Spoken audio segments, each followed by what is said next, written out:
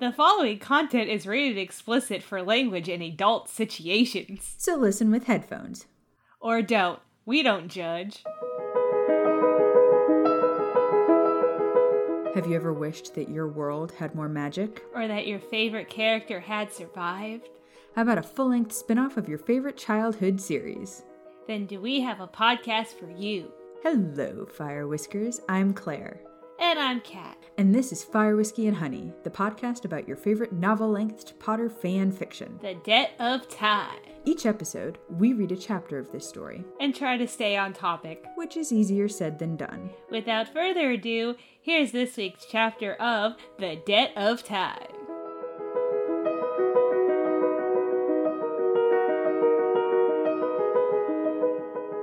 Good morning, Hogwarts! Son of a bitch. Oh God! I know so I told you to turn your mic up, but like that doesn't mean you also have to scream. I was channeling my inner Robin Williams. I so, know, like, but Don't shame the Robin Williams.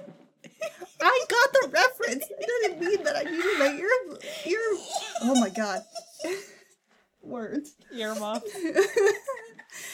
I didn't mean my face is eardrums. turning red. Eardrums blown out. For it. Yeah. Okay, great. Yeah, speaking of eardrums, it is really funny now when I talk to doctors, because I've now seen 3 different doctors who have diagnosed my child with ear infections. Baby jar. Hannah, we really need to start keeping track of this, because I do want to donate something to charity after all of this is over. Maybe we can donate to the LA Children's Hospital, because somebody else didn't. I'm sorry. I'm still watching the case, and they tried to throw out Amber's case today, and it didn't work, but... We might have to give her no. We might have to give her a jar over this one too. Anyway, continue. Yes. Oh God, are we gonna need a Johnny Depp jar? There's so many jars. I Anyway. got a jar. God damn it. A jar of cocaine. It's fine. Watched that movie the other day, couldn't stop laughing. That's all I could think Same. about So was that good. video. Same. We've been watching them too, but that part gets me every time. Anyway. Yep. Also, I other watched time. Minamata, which was the indie film that he did right before all this blew up. Mm-hmm. It's really good. Like, it's the first old man role that I've seen Johnny in. Mm. You forget that, like, he can do all the goofy shit. The man's a fucking thespian. He's a good fucking actor. Yeah. Like, I will say the some of his testimony in the case was talking about his relationship with Paul Bettany, which they met on the set of The Tourist, which I don't know if you ever watched that with Angelina Jolie. It's been a really long time. It's a strangely slept on film. Like, it's really good. And I totally forgot Paul Bettany was in it until that testimony, and I was like, oh yeah. I cannot think of anything Paul Bettany was in other than The Avengers. Like, whenever I hear Paul Bettany, I'm just like... He's Avengers. fucking, what's he in The Knight's Tale? He's always naked in A Knight's Tale, because he's, fucking hell, Chaucer. He plays Chaucer. Yes, and yes. It was gonna bug me until I came up with it. Anyway. Jesus. So yeah, he's Chaucer, Nerd. and he's Vision, and he's, In The Tourist, apparently. Yeah, not A Beautiful Mind, but, what's Butterfly the one? Nope, it's Effect? it's The Stephen Hawking one? it's the mathematician who's schizophrenic. Pretty sure that's Beautiful Mind. Oh, son of a bitch. It's... Anyway, we... as fun as Paul Bettany is, we do actually God need damn to it, it is dive A Beautiful into- Mind. Okay. Sorry, I love being right. I'm not competitive at all. But Kat, we were going to discuss the Ministry of Magic and sort of explain how everything works, yes?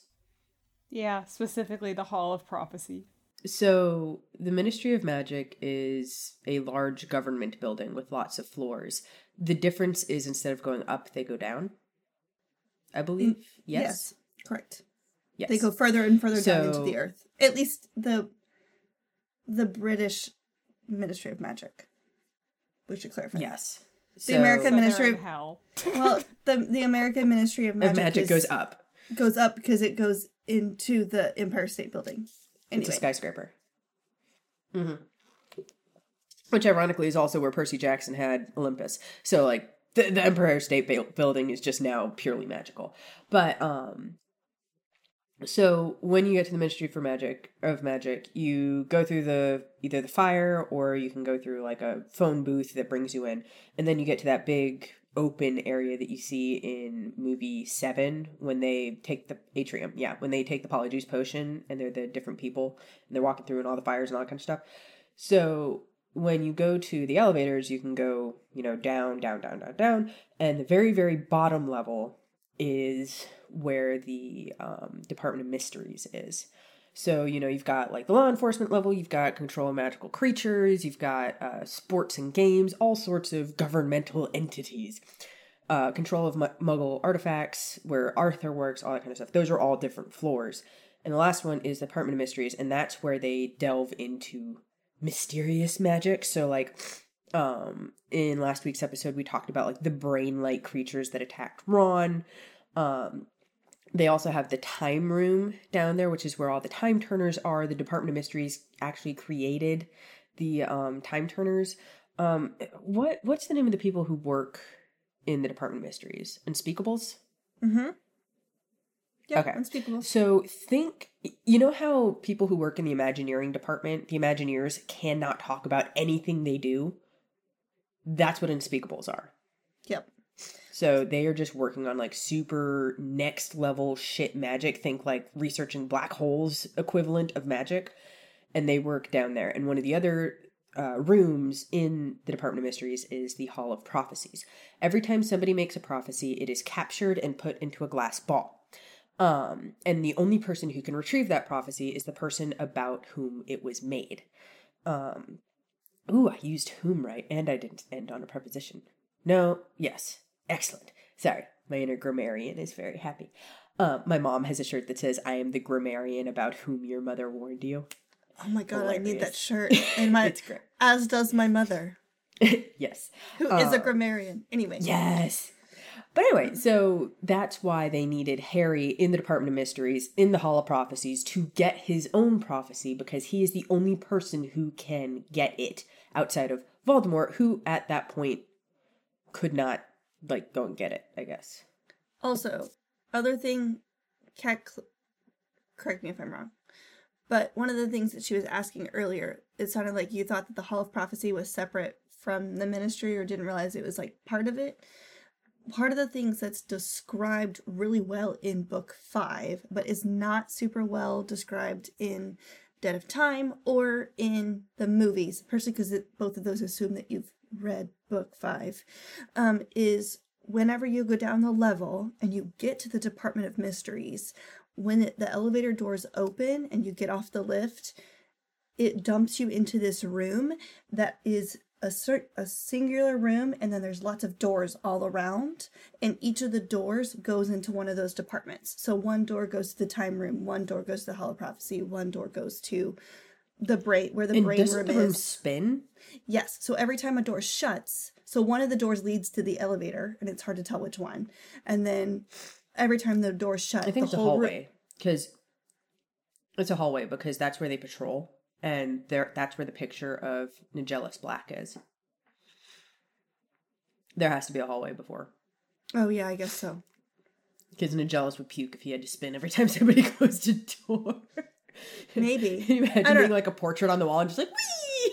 Every time the room spins. It's like, pretty much. So anyway, basically the doors reshuffle every time one of them shuts, so that in order as a security measure to keep them out. So one of the things that's described in last week's episode is Remus comes upon a couple of doors where it looks like there may be some intentional marking of the doors, but maybe not. But it's where Hermione had done an in flagrante curse and put a giant X, so we knew which X. And knew which door they had already been through, so they wouldn't go through it again. So they wouldn't happen back into the veil room or happen into the brain room or time room or whatever, space room, whatever it is. Does that make sense? Yeah. Does that answer the question that you had earlier? Vaguely. Yeah, I just imagined it as like a room filled with portraits with famous witches and wizards, like Hall of Presidents kind of thing. But I was like, why the Hall of Presidents makes sense. Okay. Yeah, it does. I'm sure And that you probably say- exists elsewhere. That's often how parts of Malfoy Manor is described, is that there's like a hall of Malfoy descendants. Family. And Well, that was true in a lot of British ancient homes of like lords and ladies. They would have like Yes. a gallery of absolutely. the portraits Yeah. of the entire family. I mean, Buckingham Palace has that. So Yeah. All right, everybody, ready to go stand still for 12 hours a day for a month so that we can have a family picture once ever? Yes. Sounds fucking terrible. And that now I watch somebody who paints or draws people's portraits perfectly on a moving fucking train between stops and gives it to them. Phenomenal. but also, what else did they have to do? Fair. I'm just saying. Like, I entertainment would was not- limited. I would not have enjoyed the misogyny or the disease or the food options of like pre-Victorian England. But if I had been an aristocrat, Chris, damn it. I was like, I'm not going to say the Disney version. I'm not going to say the Disney. I said aristocrat. Yep. Aristocrat. I think it would have been nice to just sit there and do needlepoint and read books all day. Like, that sounds great. But in a corset Ooh. Less and fun. lots of skirts, and also no indoor plumbing.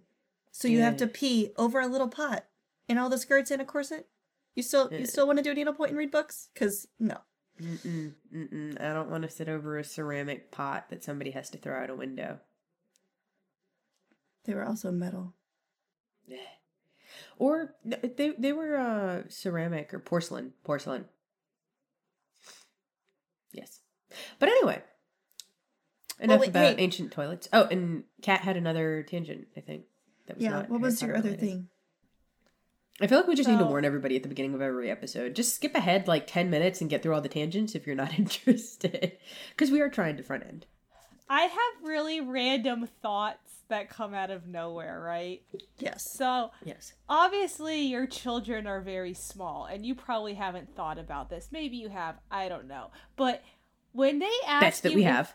Yeah. If kids still do this, I don't know. But do they still ask you where babies come from? Oh, And yes. Have you thought about what you're going to tell them? Because the thought that I had was, like, most parents ignore it, which is wrong. Some people tell them the truth, which is right. Some people tell them a form of the truth and the lie because they don't know how to, like, whatever. But I was thinking, telling them how traditionally where babies come from kind of isn't right anymore because babies are formed all kinds of ways. They can be made in a dish, they can be adopted. Sometimes mommy has to get somebody else to carry it for them. Like, they come in all different types of ways. So I was just thinking, how in the world do you tell a kid where babies come from when there are like 5 billion different ways to tell them where babies come from?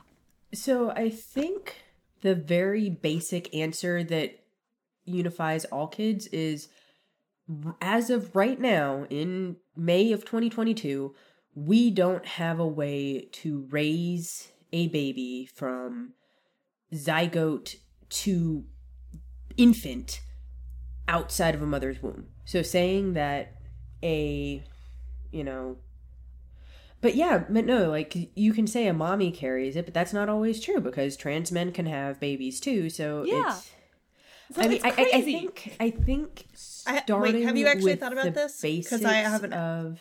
Actual answer, because I've actually thought about it. Oh yeah, if you have because I mean I've kind of, but not apparently to the level you have because you seem very prepared. I mean, kind of. Mostly just because it's things I've talked about or thought about. It to me, that's part of a larger conversation, and something also I've seen research on is basically like, it follows the same line of thinking of like, as hard as it is for me growing up the way I did, calling body parts by their proper names for consensual reasons, because I have a friend who was sexually assaulted in college and did not have the terminology to be able to explain what happened to her because she did not have any understanding of In college? I mean, she knew because she only knew. Yes, Claire. I read an article the other day where these guys, like, these wives told stories about their husbands where they didn't know things about the female body. This lady's husband thought that their kid, who was, I think she said that she was 8 months pregnant, thought that their kid was going to be like an animal and asked when their daughter was going to open their eyes. What? Because he thought that, because animals, like, come out blind. Oh my God. Okay, and he was like, so when's she going to open her eyes? So it happens. People don't know things. So she knew all of the anatomy. She did not have any sense of being able to explain, like, she called it, like, street language. So she could say, like, oral sex, but didn't necessarily, I mean, she knew what a blowjob was, but it was just, like, the idea of being able to reciprocate or talk about things and put two and two together, or realize really that there are steps between, like, making out and intercourse. Like, there's a whole lot of sexual experience between those two things. But anyway, so part of a consent conversation starts with being able to explain what body parts do really young. Yes. So to me, that's part of the larger conversation there. So being able to explain, so you have a penis and other people have vulvas, and people with vulvas and people with penises have, like, there's ways to get together that egg and sperm make zygote, which then can become baby. So there's parts of that. And there's also levels, like some of the things around, like, how much information or details you talk about is depending on age. So there's that. But then also conversations about families are formed all sorts of ways. Yes. So I think there's the biological aspect of egg meets sperm, grows inside of uterus, eventually exit via canal. And also, some people adopt, some people need help. Exit via canal or sunroof. Or sunroof, yes. Just there, and I'm very excited that I get to talk about this. There is an awesome website that I highly recommend that anyone with children at any age looks at, and it is sexpositivefamilies.com. Oh, I've seen this. They have stuff for people talking to kids under the age of 2, over the age of 18. Like, they have the full gamut of things to talk about your child, or how to talk to your child about different things. Like, they have it all organized by age. It's awesome. We do have to get started at some point. We do. Okay, yes, we can cut through this if we need to. But anyway, the dead of time. What had happened was, bitch. I feel like we now need another version of the shirt that says bitch under. I should have just mouthed that whole conversation, because I knew that you were going to say anyway dead of time, and that Kat was going to say, what had happened was. Never fails. Never fails. Okay, so what had happened was. Yes. So, they all walked I opened my smut instead of the dead of time. I was like, wait, why is there a hot Italian guy? Sorry, continue. What hot Italian guy? Ferrara. It's another continuation of the Miles High Club, but it's on the Italian guy. Oh. Yeah. Sorry. Anyway, the dead of time. What had happened was. Kat's so fucking done with us. Okay. I ask one question and it turns into an hour. Okay. And that's fine. So. 22 minutes. Jesus Christ, Claire, I'm gonna slap you. I'm gonna buy a plane ticket and I'm gonna slap you.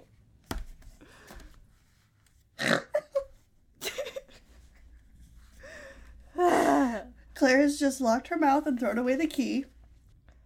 Oy. Okay, so they walked into the Hall of Prophecy and everything was a mess, basically. Like, big explosion. Who is they? Just as a clarification. The peoples. But which peoples? The Harry and friends or Order members? There you go. Harry and friends. It was Remus and Sirius and Tonks. You go. And Kingsley. It was Order members. Okay, continue. Yeah, but the whole time they were asking where Harry was. That's correct. There you go. Okay, so Hermione was hurt. She was unconscious because she got hit by the same spell that killed Charles, and Remus and everybody's like freaking out, like Sirius too, but mainly like Remus freaking out. And Neville broke his nose, and Claire's voice for him was a little bit annoying, but whatever. But and it was accurate. It was accurate, but it was a little bit. What's wrong with having a broken nose, Cat? Sorry, continue. Yeah. So there was a fight with a Death Eater. Spells were flying everywhere. And then Dumbledore shows up because that's what he does. And then Sirius got hit by a spell because Bellatrix is a butt nugget and hit him. And then I'm assuming he went into the veil and then he died because now we're back to the beginning-ish, I guess, because he's going to be brought back. So then Hermione woke up and she's all like wonky from her pain meds and all that stuff. So her and Remus had a conversation about why he calls her love. And then I believe they also talked about some things that happened in the future when she is Maya, and she was just going along with it. And I was just like, how do you know this? Like, you're Hermione still. And then like eventually Remus is like, okay, you need to go to sleep. We need to stop talking about this. Okay, you can speak now. Okay. Did you find the key that you threw away? Yeah. I'm making editing Cat. notes and sending them to you.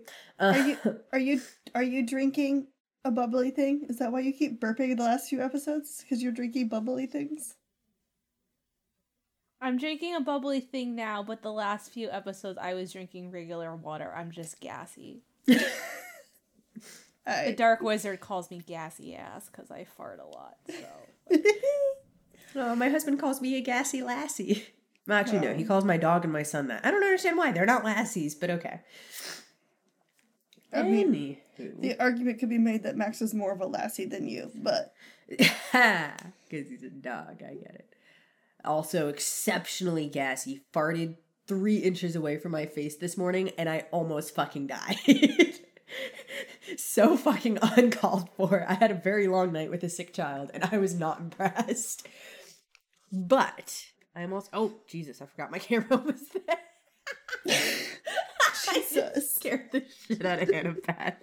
I forgot I moved my camera to my ring light instead of being on top of my computer, so I almost whacked the shit out of it. I'm okay. Everything is awesome. Oh, Cat didn't say Everything is good. There we go. Part of the team. There we go. Oh, damn it. I didn't eat my cake pop while Cat was doing her thing. Son of a just... It's fine. Love you. Author's note. Reference chasers can read Order of the Phoenix chapter 38. How many fucking chapters is Order of the Phoenix? Because I keep thinking we're done with it and she keeps referencing chapters. Oh wait, isn't it the longest book in the series? Yes. Okay, that makes more sense. Yeah. Chapter 121. The Right Thing.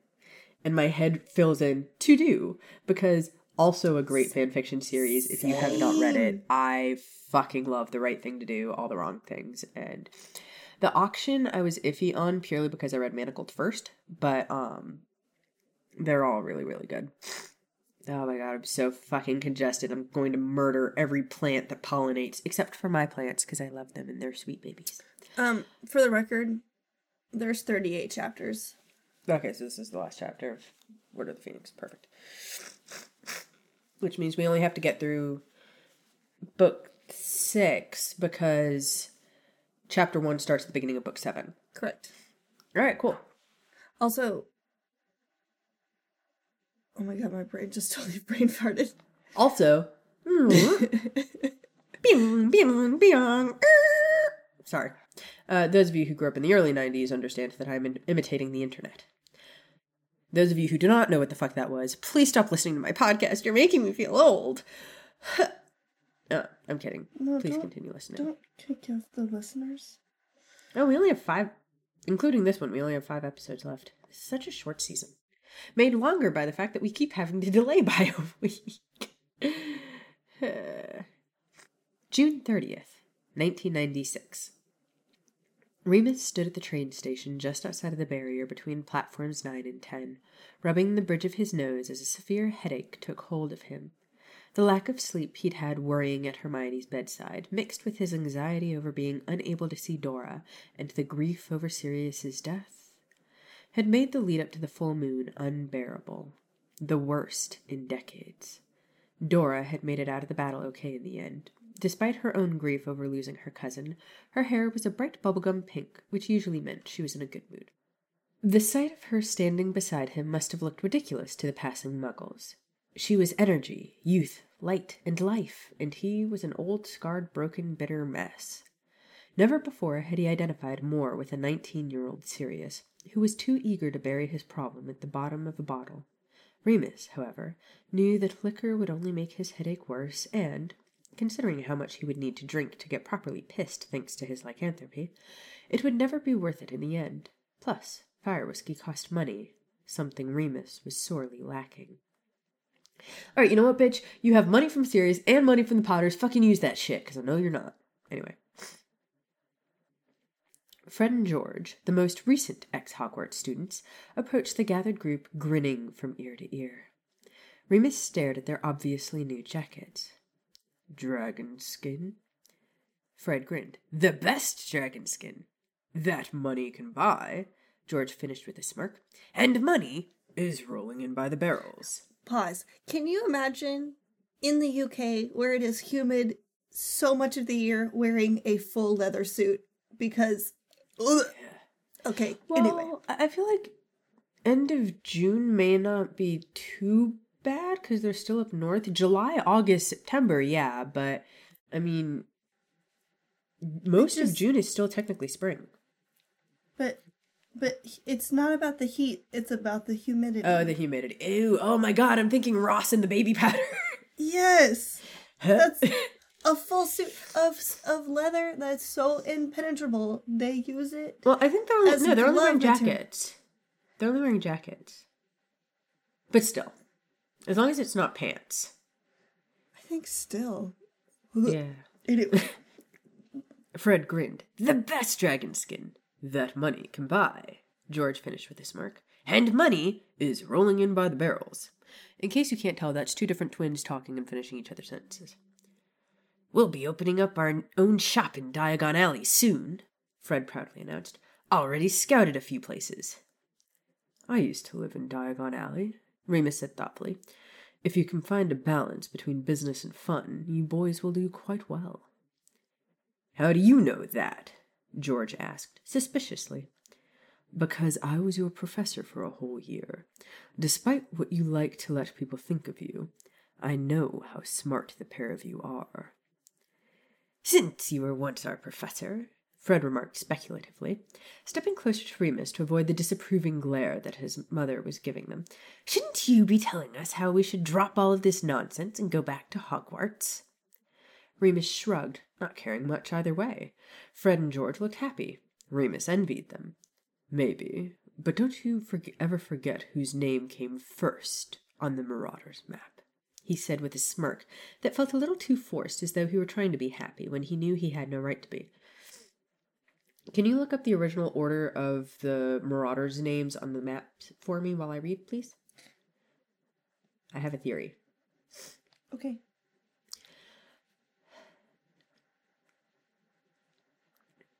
Fred and George did not seem to notice. They each stood tall, adjusted their jackets, and gave a low bow before him that looked a little over the top, yet strangely genuine. Messrs. Mooney, Wormtail, Patfoot, and Prongs. It's in reverse order that... No, yeah, it's in reverse order that they died. Yes, it is. I just thought about that. I was like, I think it was Mooney, Wormtail, Pads, and Prongs. And sure enough... Because Wormtail kills himself in Malfoy Manor, and then Remus is the last to die. Mm-hmm. During the Battle of Hogwarts. So sad. Yep. Okay, well that was depressing. Good job, Claire. We're much obliged, Mr. Mooney, Fred declared. Many thanks to you, Mr. Mooney, George proclaimed. The two put an arm around one another and moved to stand with their parents, grinning in the face of the disappointment that was rolling off of Molly Weasley in thick waves. Dora stepped closer to Remus and linked her arm with his. You sure made those two happy. Remus sighed, wondering if he could shrug off her arm without causing a scene. Remember when they tell Molly what I said? Damn it. Remember that, when they tell Molly what I said, and she starts screaming at me. You all right, love? Fine, he lied, just eager to see Harry and Hermione. A glance at his mate made him wince internally. She was wearing a bright purple Weird Sisters t-shirt and patched jeans, but her patches were due to style, not because they were the only pair she had. Quite different from the patches on his trousers and the shabby, threadbare condition of his jumper and overcoat. He looked away from her bitterly, tugging his arm out of her grip as the student stepped through the barrier, not bothering to look at Dora's face. He knew she would be gaping at him in concern. Ron! Ginny!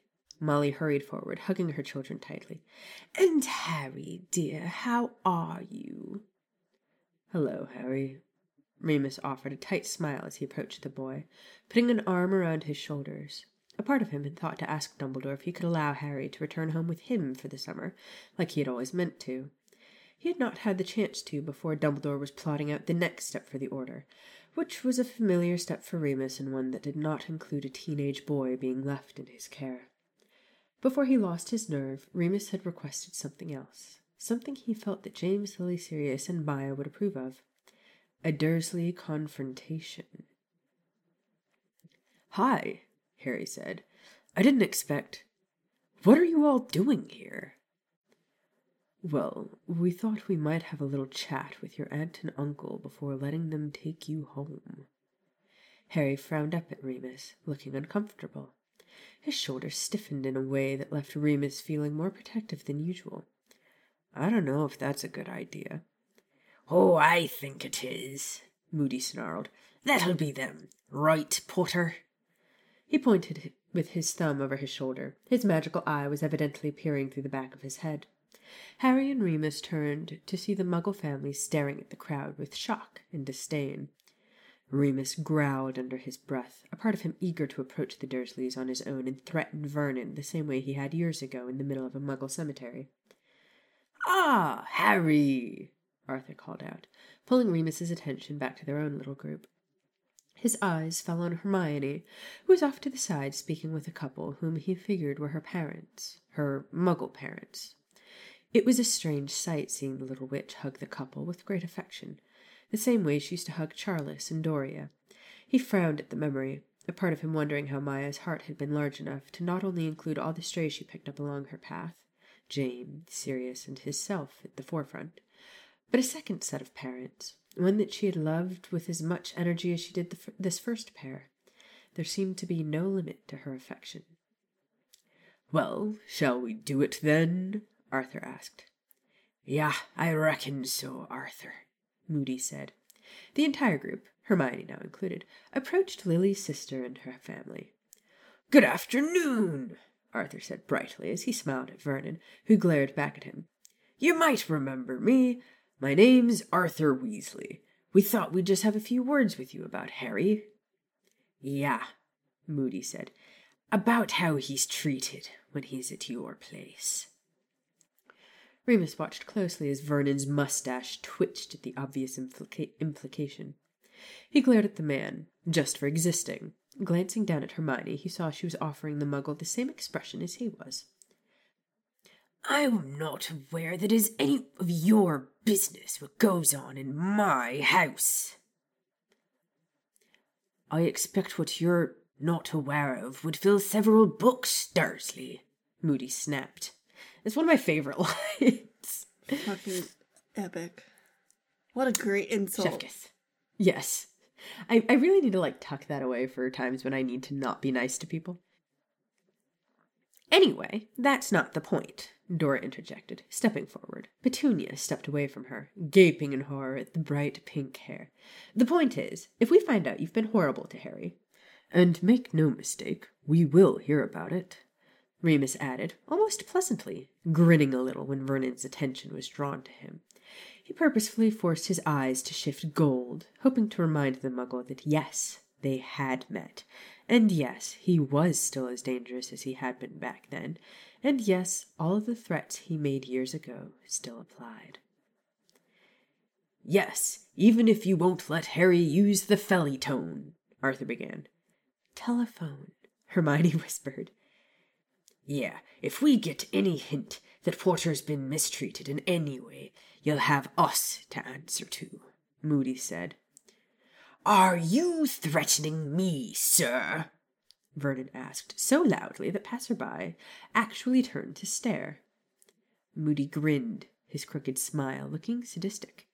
Yes, I am. And do I look like the kind of man who can be intimidated? Vernon barked. Moody pushed back his hat to reveal his sinisterly revolving magical eye. Vernon leapt backward in horror and collided painfully with the luggage trolley. Yes, I'd have to say you do, Dursley. He turned back to Harry. So, Potter, give us a shout if you need us. If we don't hear from you for 3 days in a row, we'll send someone along. Remus looked at Petunia, who was staring at him with horrified recognition, and he growled low at her in reply, enjoying the way that the woman whimpered in fear. It pleased him, knowing that Sirius would have threatened the Muggles similarly if he was... Take care, Harry, Remus said, patting the boy on the back. He went in for a hug, but Molly was all too eager to grab the boy and smother him, and needlessly shouldered Remus out of her way. Bitch! Sorry. Annoyed, he turned back to Moody, who was already limping away from the Muggles as Molly released Harry into their care. Right then, Moody began, going right back into order mode. Potter's taken care of. Weasleys, grab your brood and get out of here. Everyone else, I suppose, wait for news from Albus when he figures out how to access headquarters without Black. Could have just used Tonks if the old bugger hadn't gone and got the goblins involved. Now who knows who the bloody owner of the house is. Lupin, if you've got time today, I'd like to... I don't, Remus stated firmly. I'm taking Hermione and her parents home. Minerva set up security wards for the Grangers, but I'm going to check and strengthen them. He turned to look at the witch, who smiled sweetly at him in gratitude. He could tell that, especially after the recent battle, she was worried for her family. He dipped his head to her as she walked away from the group to tell her parents to wait for him. Tomorrow, then, Moody said. Owl me in a week. Moody huffed, not used to having his orders ignored by anyone other than Sirius. If you've got something better to do, then... Remus turned on the man and snarled, feeling the wolf hovering just under the surface of his skin. He could see his gold eyes reflected back at him in Moody's magical one. I'm sorry, Alistair. Damn it. It's Alastair, isn't it? Or is it Alistair? No, it's Alistair. I said it right. Okay. I'm sorry, Alistair, but yes, I do have something better to do. Tomorrow's the full fucking moon, so I'll be trapped in my cellar while all of my bones break and then reset themselves. Then, if it's all the same to you, I'll be recovering from that for a few days while simultaneously grieving over the fact that one of my best friends was just murdered. Again! Everyone froze in utter silence. Molly had pressed her lips into a tight line, whether to hide her sympathy over his loss or her disapproval of his language. He wasn't sure. Arthur's expression was nothing but piteous, which pissed Remus off. Even Fred and George had stopped smiling. He refused to glance at Dora. He could almost feel her emotions pouring off of her. Moody stared at Remus, unblinking, which Remus gave him a lot of credit for. Not many men would be able to stand in front of a raging werewolf without flinching. Right. Take care of yourself, then. Next week. It was the closest to an apology as anyone would ever get out of the man. Do you want me to come with you to the Grangers, love? Dora asked, as the rest of the order parted ways. No. Remus! I said no, Nymphadora. He snapped at her, wincing immediately at her hurt reaction. He looked down and sighed in regret. I'm sorry. It's all right. I know the moon's approaching. Yes, the moon was coming, and Remus was sorely prepared for it. He and Sirius had been planning for this moon, the first moon of the summer, and they were hoping to have Harry back at Grimmauld Place, where they would overindulge in chocolate cake and whatever other sweets they could convince Molly to bring them, before he and Sirius would retire to the basement to wait out the moon. Now, though, he would be alone, back in the cellar of Lupin Cottage. "Can we meet tonight?" Remus asked. She smiled at him, lovingly. The naive innocence in her eyes was like a needle right through his heart. "Dinner at your place?" He shook his head and tore his gaze away from her. "I'd prefer drinks. There's a pub down the way here," he answered, gesturing. "Not the Leaky?" The suspicion in her voice was evident, so he looked back at her, hoping that eye contact would prevent her from making a scene. "No, it's a Muggle place." She raised an eyebrow. Her blue eyes stared at him as though she could see into his mind. Remus looked away again. "A Muggle bar? Remus, what's going on?" "I have to go. I'll send you a Patronus when I'm done," he said quickly, and then turned away from her, rushing over to where Hermione stood with her parents. "Mr. and Mrs. Granger, how do you do?" He forced a smile to his lips, extended a hand to the pair of Muggles. "I'm Remus Lupin." "Richard," Hermione's father introduced himself. "My wife, Helen," he said, gesturing to the brunette standing beside him. Remus looked the pair over, surprised at how much Hermione looked like them both. He had been equally surprised to learn long ago that Maya had been adopted. Granted, she had never had the unfortunate Potter hair, as Doria called it, but he had still always looked at the witch as a smaller copy of her Slytherin mother. Yet here, standing in front of the Muggles, he could not deny the obvious similarities. "Pleasure." He smiled at the couple and shook hands with each of them. I'll be accompanying you home this year. I know that Professor McGonagall put up some standard security measures for your home a while back. She's asked me to double-check them for her." Helen frowned. "Is everything all right?"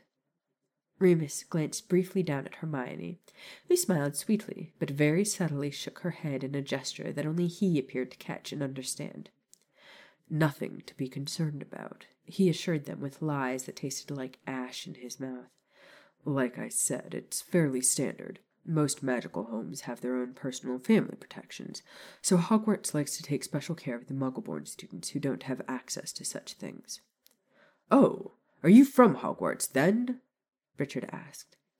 "Lupin," Helen whispered, and looked down at her daughter. "Hermione, didn't you once have a teacher named Lupin?" "Yes, Mum," Hermione nodded. "This is Remus Lupin, formerly Professor Lupin." Remus was thrilled to finally be rid of the girl seeing him as a strict authority figure. "I see," Helen said, as her brown eyes raked over Remus. "Well, it's so nice to meet you. Hermione just went on and on about how wonderful you were in her letters home." Hermione's cheeks flushed red. "Mum!" Remus forced himself not to groan miserably.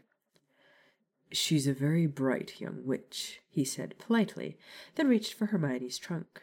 "Let me get that for you, Hermione." "I'm fine, Remus," she assured him, and then paused. "I mean, Mr. Lupin?" Remus blanched, almost dropping the trunk in the process as he shook his head emphatically. "I told you, Remus is fine. I've got this. You shouldn't be lifting anything heavy." "Why not?" Helen asked. Hermione's face went momentarily pale. "Oh, I was in a little accident at school." "Accident?" Richard's eyes widened. "What kind of accident?" "I fell off my broom," Hermione lied. Remus stared at her. "Broom? That was the best she could come up with?" "You said you hated flying," Helen said suspiciously. Hermione laughed, nerves evident in her tone. "And what do you know? Now I hate it more. It's nothing, Mum. Just a few scrapes. Madame Pomfrey sent me home with some potions. It's hard to explain. You wouldn't understand." The Grangers turned and looked at Remus as though he could perhaps explain it better, but Remus only offered an apologetic smile in return. I feel like Hermione using "it's a magic thing you wouldn't understand" is the Timmy Turner equivalent of internet when his parents asked where the things from the Fairly Godparents came from. That's valid. Have you seen that, speaking of Fairly Odd Parents, have you seen the trend on TikTok of a green and pink thing next to each other in your house? People being like... just calling it Wanda and Cosmo? Yeah. I have not, but that is cute. Oh my god, my stuffy nose is killing me. I'm sorry my voices sound so funny, guys. Everybody sounds like Remus with a broken nose now. Yay. Remus with a broken nose? Damn it, Neville. Just checking. Remus stepped out of the front door of the Granger home after checking on Minerva's wards and adding about 6 of his own personal ones, just in case. Hermione's parents offered him tea and biscuits, and then even insisted that he stay for dinner. The reminder that he still had drinks planned with Dora forced him to decline, which was just as well, seeing that tomorrow was the full moon, and he wasn't in full control of himself. Considering how much Hermione had kept about her injuries from her parents, he was fairly certain that she had never told them that she knew a werewolf, or that they even existed, and he was not in the mood to answer questions from curious and or frightened muggles. "Thank you for not telling my parents anything," Hermione said as she walked him out. "You were right. They wouldn't understand." She nodded and folded her arms across her chest, letting out a sigh. The stress played on her the same way it did him, making her look years older than she really was. "They'd take me away, make me leave Hogwarts and the wizarding world. I can't do that. Harry needs me." Remus smiled softly at her. "You are the most loyal friend I have ever known." When she smiled up at him, a piece of his soul he thought was dead along with Sirius felt like it was trying to spark itself back to life. "Harry," Remus cleared his throat.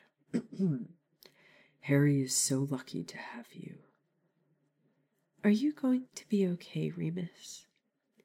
"Don't you worry about me, love," he said, and leaned forward, pressing his lips against her forehead in a chaste kiss. "Enjoy your summer. Take care of Harry, and I'll write when I can," he promised, and turned around to disapparate. "Remus!" He looked back to see her frowning. He sighed, hoping that she didn't ask him for details about what he would be doing or where he would be going. It was going to be a hard enough day, followed by a worse rest of his life. "For after tomorrow," she said with a soft smile, and slipped something into the pocket of his overcoat. Remus looked down and saw the familiar foil wrapping of a Honeyduke's chocolate bar. He smiled in gratitude, but closed his eyes, unable to look at her as he disapparated. Dora was glaring at him, which, with the current color of silver-gray eyes she was sporting, left him feeling genuinely frightened of her. "A Muggle bar," she said, looking around. "Very public, somewhere I am legally not allowed to hex you without breaking the international statute of secrecy." He winced and looked down, reaching for the pint of beer that the bartender had placed in front of him, and drinking half of it in one go. He didn't want to linger any longer than he needed to. "A crowd like this," she continued, "I'd have to call in at least 12 people down from the Obliviation Squad. Interesting choice, a crowded Muggle bar, considering you hate crowds to begin with, especially the day before the full moon." "Dora..." "I'm not stupid, Remus," she glared at him. "I know what you're doing." "You are very young, and..." Her eyes flashed dangerously, and he immediately knew he had said the wrong thing. "I may not be able to hex you, but I'll break your fucking nose if you finish that sentence." I love her so much. She's a whole mood. He believed her. Remus swallowed hard at the sight of her fury. A voice that sounded a lot like Sirius piped up in the back of his head. "I told you witches are sexy when they're angry." He did his best to silence that voice, as well as the wolf in his head who was fighting against him, knowing what he was trying to do. "You don't get to break up with me, Remus Lupin." Dora shook her head defiantly. "You're grieving. So am I. And you're panicking and just..." "I'm trying to do the right thing." "I'm your mate!" Remus looked around, eyes wide, thankful that no one was paying them much attention. Still, a public display was now something she was clearly not worried about, and he was not going to let her throw away her career by causing a scene and breaking the law. He grabbed her hand and pulled her out the door, tossing some Muggle money on the counter. Once they were outside, they passed a few buildings until they came to a small alley where Remus threw up a Muggle repelling charm and a Notice Me Not for good measure. "You are my mate," he said, agreeing with her, "which is why your protection and happiness are the most important things in the world to me. You're not safe with me. You deserve... Dora petulantly rolled her eyes. "Someone younger? Someone wealthier? Someone not a werewolf?" "Yes." "I don't care. I want you. I love you. Don't do this." "You deserve a choice." "I made my choice." She gripped him by the lapels of his overcoat. No. Magic did. Fate did. He insisted, trying to gently pry her hands away from him. This was already hard enough. Saying no to her had taken practice, and it was killing him to push her away. "You just don't know any better because we jumped right into this, and I didn't even give you the option to say no. Remus, we're meant to be." "You two are meant to be," Remus told his stubborn Sirius.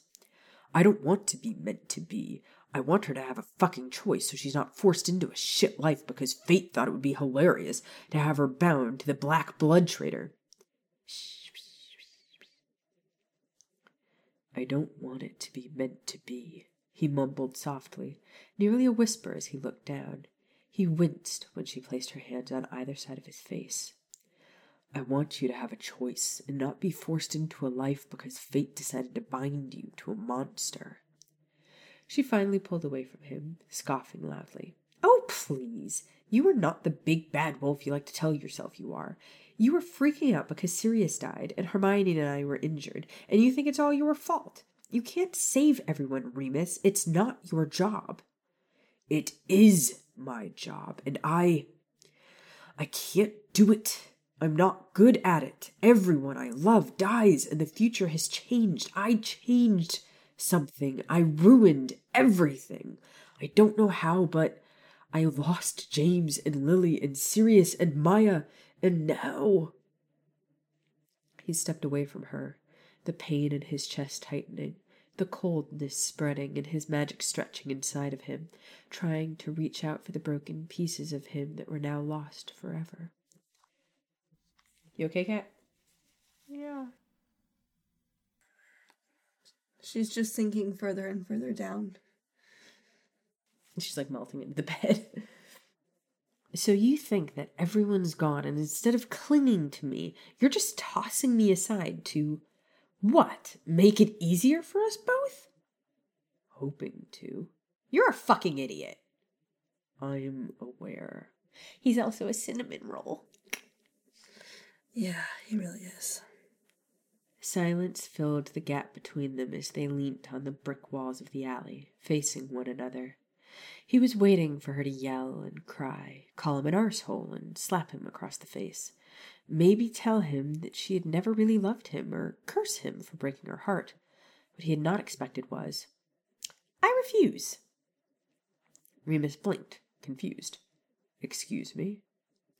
"I said I fucking refuse." She spoke slowly, as though he were stupid. Maybe he was. "I'm your mate, so you're stuck with me." Remus groaned, rubbing a hand over his face. "Dora, please don't make this any harder." "Have you met me?" she asked with a... I'm sorry, I'm really loving Dora in this entire chapter. This is so much fun to do. I have never identified with her more. Oh my god, she is a Hufflepuff. Cat, she's your people. I know she's my people. "Have you met me?" she asked with a forced laugh. "I make everything exceptionally more difficult, and up until 2 weeks ago, you loved that about me. I'm a black." Raise your hand if that resonates with you.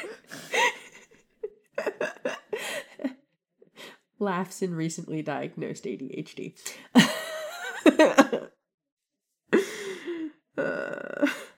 We're gonna need an ADHD jar because you have mentioned There's that so many jars. There's a jar. There's a jar for babies and for Johnny. God damn it! And have you noticed that I am not the one who contributes to these jars? It is always Claire who contributes to the jars. I never contribute to the jar. And if I do, it's very rare that I contribute to the jars. She did ask a question about babies earlier, so baby jar! Yeah, but that was deep. It was deep. This podcast brought to you by the healing power of Starbucks chai lattes and cake pops. That you got delivered. That I got delivered. In my defense, I had a disgusting amount of Uber Eats points, and I got money off. Okay, yes, we have to go. I do have to work some today at some point. Yes. And I have to eat at some point. I also have to pump. Anyway, continue. Yes. Oh god. Oh, so do I. Shit, baby jar. All right. I'm a black. Yes. I'm a black, and just because Sirius is dead doesn't mean you get to toss the whole family away. You don't want to date me? Fine. You'll get over it. Sirius told me you went through a weird relationship shit with Maya, too. Remus winced at the memories. The way his father had looked at him in St. Mungo's, as though being in public with Maya had been a sin against his very nature. Scandalous and unnatural. I want that as a t-shirt now. Scandalous and unnatural. Sorry. Claire Green, get on that. Yeah. You can't have a life with me. No witch can. Dora, you were injured. You could have died, and I couldn't even go see you. She was an orer, and clumsy to boot. She would always end up getting hurt. Did she expect to just sit in St. Mungo's each and every time while her boyfriend, lover, husband, whatever he could be to her, sat at home twiddling his thumbs? I can't offer you anything but danger. The war's getting worse, and Dumbledore wants me to. Her anger briefly subsided as her eyes widened. Wants you to what? I'm going undercover, he whispered, and then added, again. What do you mean, again? After a moment, she inhaled sharply as she put the pieces together. Wait, the packs? Remus, is your pack bond strong enough for that? Sirius said that last time you almost... It'll have to be, he answered, unsure of himself. Dora shook her head in a panic. Don't go! I have to. This is what I can do for the Order. This is how I can help. She brought her hand up to her mouth and nervously chewed on the edge of her thumbnail. After several moments of anxious silence, she made eye contact with him, looking determined. Mark me. His eyes widened at the words, the volume of his voice drowning out the sound of the howling wolf in his mind. What? No, absolutely not. She stepped closer to him, as though she knew how weak he was at the moment, knew that the full moon was tomorrow, and he was weak. Weak because she was offering him everything, right there on a silver platter. She had no idea the simple words made him harden instantly, his body aching, the need to bury himself inside of her stronger than it had ever been before. Mark me, she whispered against his lips, not yet kissing him. Remus held his breath to avoid her scent, knowing it would send him over the edge and he would lose himself entirely to the wolf. Bring me into your pack. He shook his head desperately. It'll put you in danger. It's practically marriage. Then marry me! He shut his eyes tightly. Even looking at her was painful. Dora, you don't know. You don't know what you're saying. He should have expected it when she had first said that she refused to let him break up with her. She certainly was a black witch, kissing him at his weakest with his eyes closed, unprepared for the assault. Her lips crushed against his, and before he had a chance to even think about what he was doing, his fingers were buried in her pink hair as he thrust his tongue into her mouth, tasting the sweetness of her. She tasted like sugar and magic and sunshine and life, and when she moaned, the sound went straight to his cock. Yeah, wide-eyed cat. Haven't seen that in a while. Makes me happy. I love that all we can see is her eyes. Like it's Yes. just nose up. Guys, I'm scared. He had always worried about hurting her, about losing control with her, but instead it was Dora taking charge, as she shoved him against the brick wall, jumping into his arms and latching her thighs around his hips. He was drunk on the feel of her touching him, tempting him into submission. Mooney did not appreciate being submissive. Suddenly, overpowered by the wolf, Remus's hands were gripping tightly on her arse, pulling her hard against him. He rutted his erection against her like a bloody teenager, like a wild animal, trying to take control of the situation. She broke their kiss and stared deep into his eyes, which he knew had been molten gold by this point. They were both panting as they tried to catch their breath. Almost as if she was worried he'd forgotten, which he had, Dora tilted her head to the side and bared her shoulder to him. "No!" Remus practically threw her away from him. "I'm sorry, I have to go," he said in a panic, and ran down to the end of the alleyway. "Remus!" Tonks called after him, tears in her eyes. He turned back and watched as her vivid pink hair began fading from the roots, as though draining away from her and seeping out into the ether, leaving behind a dull, mousy brown. Weak, and knowing it was cowardly, Remus closed his eyes and disapparated away. What, no cuddling? Bitch. No cuddling. He cock-blocked himself. Ay, ay, ay. But with that, let's go ahead and thank our patrons. He spilled the water and then cleaned it up. He didn't even leave it there. What? What is that a reference to?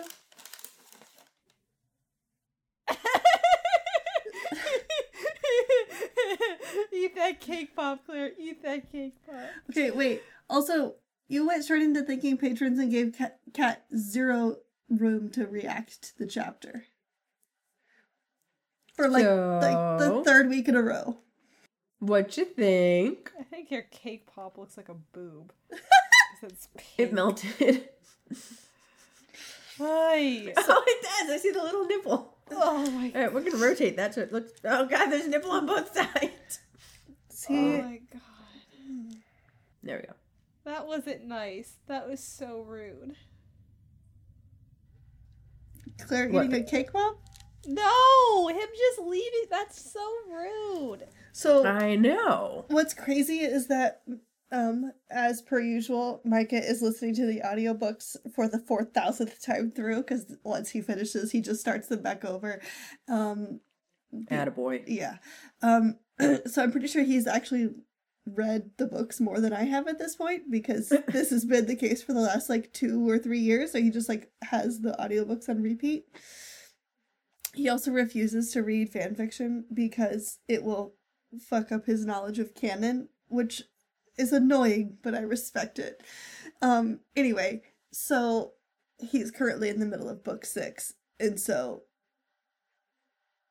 it's all the descriptions of Dora with the mousy hair and the new Patronus and all of those things happened fairly recently, on top of Remus being gone and spying for the Order and all the shit leading up to the Horcruxes stuff. Anyway, it just was messing me up. This is essentially book 5 and he's reading book 6 and I kept mixing up timelines while you were reading. It was fun.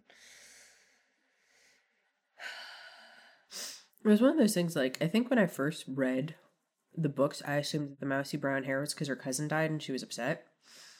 But no, it's because men are stupid and broke her heart. Yeah.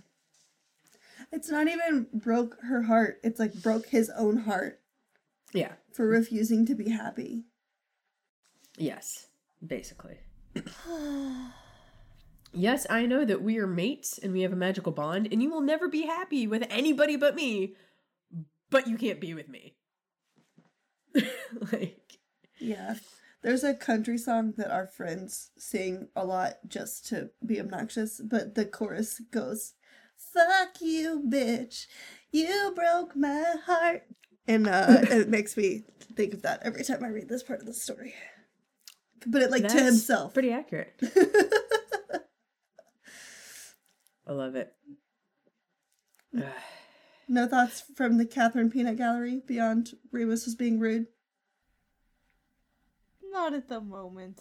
All right. Ask me again next time. Sounds like a plan. Claire, thank the people so I can have some food. Right. Thank you, patrons. Let's go. Last time for the May patrons. We'd like to thank our May Foxes: Tyler, Anthony, Professor Magana Got It Going On, Jade, Tori, Sierra, Leanne, Stacy, Steph, Camille, Sandra, Shannon, Claire, Martina, Kayla, Lynn, Amara, Diana, Nicole, Amber, Kenny, Jackie, Jordan, Sarah, Ryland, Matthias, Chelsea, Carissa, Sarah, Rachel, Samantha, Ashley Lynn, Kaylin, April, Cauldron Mist, Sarah, another one for the baby jar, Crystal, Ryder, Audrey, Cassie, Melissa, Catherine, Samantha, Nina, Shauna, Katie Cat, Dan, Crystal, Miriam, Sylvia, Misha, Jillian, Kendra, Ash, Brittany, Becky, Catherine, Chris, Montana, Laura, Crystal, Frau Holly, Jamie, Matthew, Tanya, and Jasmine. Thank you so much to all of our May patrons. We are going to try to get the June patrons next week, but it is also going to come out on the 3rd, so it may be a little delayed. But thank you again so much for contributing to the podcast. We love you. We wouldn't be here without you. This is also a reminder that if you use our link in our link tree on Instagram to buy stuff from TeePublic, we don't just get money from our merch, we get money from all of the merch. So if you are interested in Teenage Mutant Ninja Turtles, Lord of the Rings, possums that say heck, definitely not a shirt I recently bought myself, or anything like that, we get money from those. So please, if you buy stuff from TeePublic, please remember to use our link, because then we get money from both our merch and everybody else's merch. So yay! We will have lots of exciting sales coming in. Actually, when this releases, we will be in the middle of a sale that will last until May 30th. So go ahead and get that 35% off and enjoy our merch. And we will see you next Fire Whiskey Friday. Whatcha? That was a new one. A little high pitch. A little high pitch.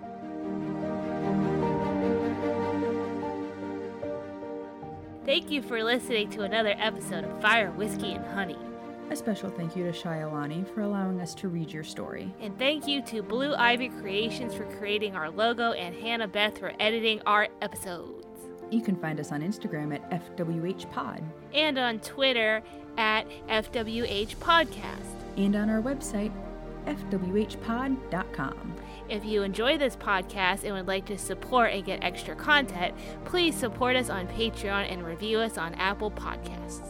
Thank you to those who support us already. We wouldn't be here without you. See you next Fire Whiskey Friday.